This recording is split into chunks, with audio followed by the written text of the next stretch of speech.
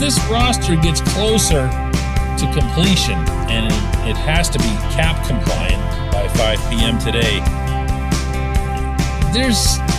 it's still not really close to being done, because at least one guy who got demoted yesterday is going to be back sooner rather than later. Good morning to you. Good Monday morning. I'm Dejan Kovacevic of DK Pittsburgh Sports. This is Daily Shot of Penguins. It comes your way bright and early every weekday. If you're into football and or baseball, I also offer daily shots of Steelers and Pirates, where you found this. Ty Smith got sent down. So did Mark Friedman, but I'm not a Friedman guy.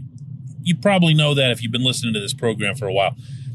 Ty Smith, though, I covered this last preseason game at PPG Paints Arena over the weekend against, like 2/3 of the Buffalo Sabres.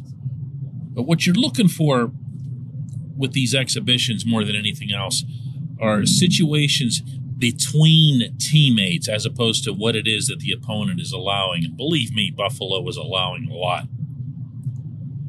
And Smith and Jan Rutta really had something going.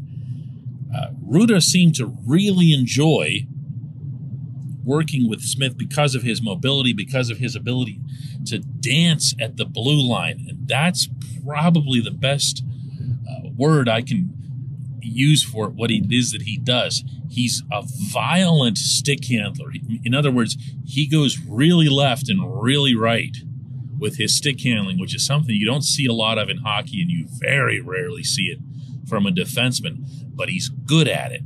And because of his skating, he's doubly shifty. And Rutta knew, you could tell, that as soon as he'd whip it across to the left point, meaning just a point-to-point pass, that Smith was going to find a way not only to keep the puck in the zone, but to make something happen. And he would go, dipsy doodling around one of the Sabres, did a give and go with Gino back and forth and back and forth. This is a really gifted offensive guy. This is also a guy who was waiver exempt. And the Penguins, needing to get cap compliant, managed to get themselves $83,000 and change under the cap by making both of these moves. I'm going to repeat this. Smith is here to stay. He's 22 years old.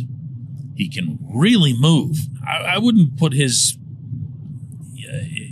skating at some elite level, but I would say that he's shifty enough that you would think he's at an elite level, if that makes any sense. He's going to get a lot of points in the National Hockey League from back there. The Penguins need what it is that he brings, and I'll explain that in a minute. This portion of Daily Shot of Penguins is brought to you by the good people at the Greater Pittsburgh Community Food Bank, where they're committed to providing food for all of our neighbors in need across Western Pennsylvania. They, in turn, need your help. Find out how $1 can be turned into 5 full meals for those in need. Visit pittsburghfoodbank.org. Remember all that talk around the NHL draft up in Montreal? I was hearing a lot of it up there myself about how the main emphasis of management in the offseason was going to be to find more defensemen who were going to be better at clearing the front of the net. It drove them nuts, what the Rangers were able to do to them, what Chris Kreider was able to do to them, all of the pucks that went in off of Mike Matheson's various body parts, endlessly, it seemed, in that series. And they felt it was important to address that, and they even addressed it in a way, although it's not going to be shown for years to come, through the draft, with both their first-round pick, Owen Pickering, as well as some in the later rounds. But the other thing that they never talked about was the emphasis that they wanted to put on improving their breakout rate. Now, there's a reason teams don't like to talk about this. In hockey, analytics are still so team by team, meaning there are currently 32 completely separate statistical models from here to Seattle and back, because every team tracks its own information and there's very little of it that's available in public. I'd gotten the sense with some of these moves and some of the acknowledgments that had been made throughout training camp that the team really wanted to improve its breakout rate. And what that means, plain and simple, is how successful are your defensemen at making the first pass, which is a very old school term, the critical first pass out of the zone. I brought this up with Sullivan over the weekend. This was his response. Well, it's always been a big part of our team game, and just our ability to advance the puck, to change the point of attack, to create a quick strike offense. And with some of the forwards that we have, it can be very dangerous. But a lot of it starts from our blue line when we're going back to pucks or when we're coming out of our end zone. And so the role that our defensemen play in our transition game is vitally important. So our ability to see the ice, to be able to make tape-to-tape plays when they're there makes us that much more dangerous within the transition game. So I think, some of the players that we've acquired, I think has changed the look of our defense core a little bit and has helped us improve in some of those areas.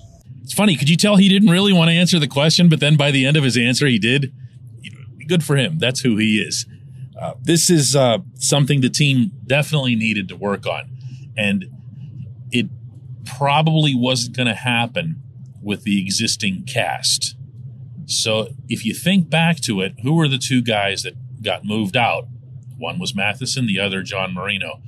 I still don't really understand what happened to Marino in Pittsburgh, how he could look like he was, Cale Makar Jr. as a rookie and then become what you saw in that playoff series against the Rangers, with the significant exception of an outstanding game one that he had. But he was a part of this. He wasn't making solid breakouts. Matheson, on the other hand, was. The problem was Matheson was the breakout. Matheson was never interested in a first pass. Matheson thought he should be at the receiving end of his first pass. So he would just take the puck and just explode out of the defensive zone. Now, while that was entertaining and really, really something to witness whenever he'd pull it off, it wasn't something that was going to work well with this particular group of forwards, and one of them specifically. Sidney Crosby is not one to complain about like anything in public, but Sid wants the puck. Sid wants the puck, meaning not for himself. He wants the puck up and out of the zone to any of his line mates as quickly as possible. Why? Duh. Think about it.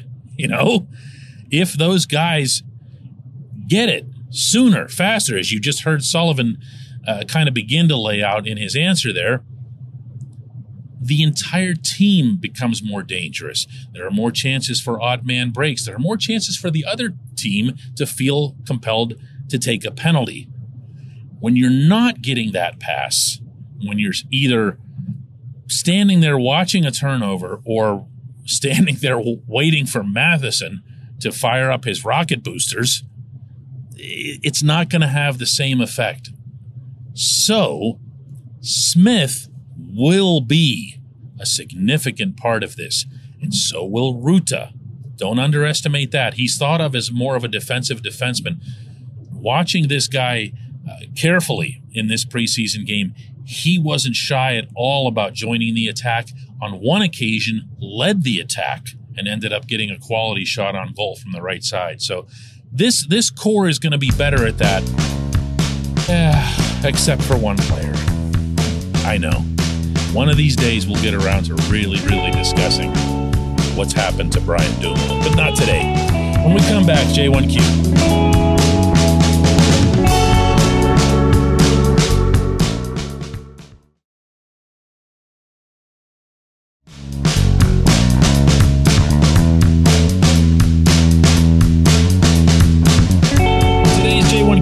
From JW, who asks, how is a system with virtually no first-round prospects trying to lose one of them, meaning POJ, on waivers?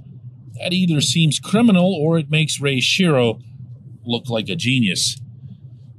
You know, we could have an entire show one of these days, probably better for an off-season thing, about Shero and the legacy that he left behind and how he really probably never should have stopped being the Penguins GM, except that he got so stubborn and tied down to Dan Bylsma. But I'll leave that as well for some other day. My problem with POJ isn't how the Penguins have handled him. It isn't that he was exposed on waivers. It isn't that they offered him up in a trade to the other 31 teams, meaning all 31. The problem is that all 31 said no thanks. And hence, the problem is he hasn't been very good. This is not an inspiring player to watch. He's not super fast. He doesn't utilize his size because he really doesn't have any. He's 6 foot whatever, but he's 150 pounds and looks like he needs to just spend a week somewhere eating cheeseburgers. This is not an NHL defenseman where you go, wow, man, look at the pedigree on this guy. He doesn't have a great shot. He doesn't have a particularly great first pass, which is supposed to be a big thing, as you just heard in the opening segment. And yet, we can't know this until Thursday night against the Coyotes, but he seems to be in line to be in the opening set of pairings for the game against Arizona, and I don't understand that. It looks like he'll be the guy who's now twinned up with Ruda. Other than the cap thing, it doesn't make sense. It's rewarding somebody for what? Just having been a young player in the system for a long time? Or that one really neat stretch that he had when he first came up a couple of years ago? Remember that? He hasn't floored anybody in Wilkes-Barre. He hasn't fought his way up to the NHL. He's just kind of that guy that, well, hang on a second, because you said this yourself. You said, how can this organization that has no prospects, go about losing one on waivers? That's not a reason to keep someone. It's not. Got to be able to play. I heard a lot of this stuff last week, too, about Radim Zohorna. Oh, my God, how can they let Zohorna go when they have no young guys? Okay, first off, Zohorna's 26 years old. He's not young. POJ really isn't all that young either. And neither of them are doing anything. So Zohorna goes to Calgary. He has a nice assist in one of the Flames preseason games. And he was talking about how it's great that he's in the NHL to reporters up in Alberta and saying that this was something that he really feels like he belongs at that level. Guess what happened? Yeah, the Flames didn't want him either. So, poof, there he went. The Penguins had a chance to reclaim him yesterday on waivers. Guess what? Pass. This thing that this fan base, I hate to generalize, so I'll say some in this fan base to cover myself, are obsessed over this idea, this notion that the Penguins hate young players and that they don't want them to do well or that they want to bury them. That's actually not the case, because that would be a good problem to have versus the actual problem they have, which is that most of them aren't very good. And there's a reason they aren't very good. They gave up all their first rounders for pretty much a decade so that they could win championships. Sam Poulin going down is at least something that we can talk about. That's an actual first rounder who's still young, still has pedigree, and drew all kinds of praise from within the organization at this camp, including Sullivan. Wonderful, great. POJ and Zohorna, no, man, no. To me, when I look at this system and the number of guys that I feel could be or should be in Pittsburgh right now who aren't, is one, and that's Valtteri Puustinen. I appreciate the question. I appreciate everyone listening to Daily Shot of Penguins. We'll do another one of these tomorrow.